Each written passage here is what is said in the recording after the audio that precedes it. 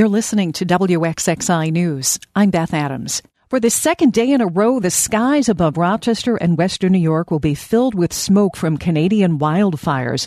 WXXI meteorologist Josh Nichols says they're drifting this way from western Canada.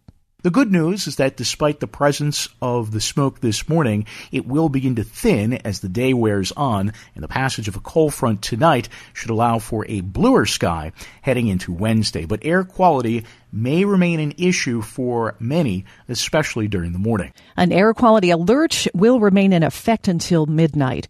A group of forest rangers with New York's Department of Environmental Conservation say the wildfires in Canada cover a vast area, and it appears only Mother Nature can stop them. The group spent 2 weeks fighting the fires in Quebec, and they talked about their experiences during a video call on Monday. Rochester native John Scott is one of the rangers. He says there aren't many natural barriers to the fires except water resources. The terrain was quite difficult to get to any of the fires. We were flowing in every time because there weren't many roads, and just the expanse of it, seeing it from the air, the fires is pretty big.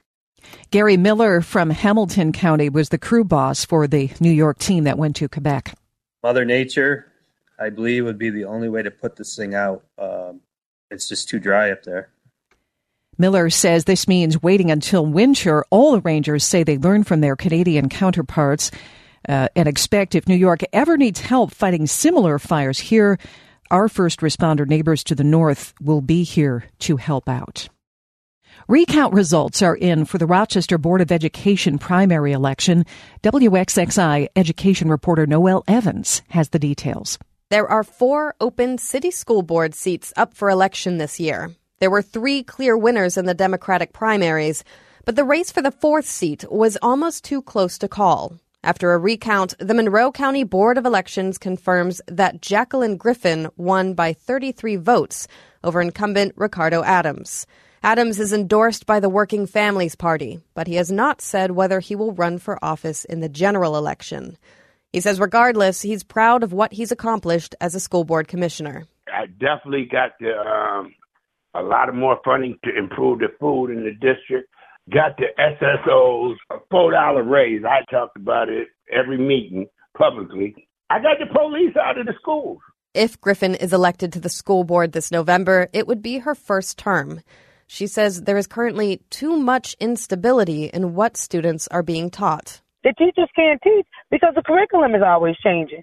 I mean, I don't understand how you can expect anybody to be successful when the curriculum keeps changing. She says her focus is on improving student achievement and increasing literacy rates. The curriculum as a whole needs to be changed, and especially with the reading. We need to go back to what works and what has worked years before. Incumbents Amy Malloy and Beatrice LeBron were also winners in the Democratic primary, along with newcomer 19-year-old Isaiah Santiago, who would be the youngest school board commissioner in the district's history. Noelle Evans, WXXI News. Body positivity advocates say a measurement commonly used to assess a person's health is discriminatory.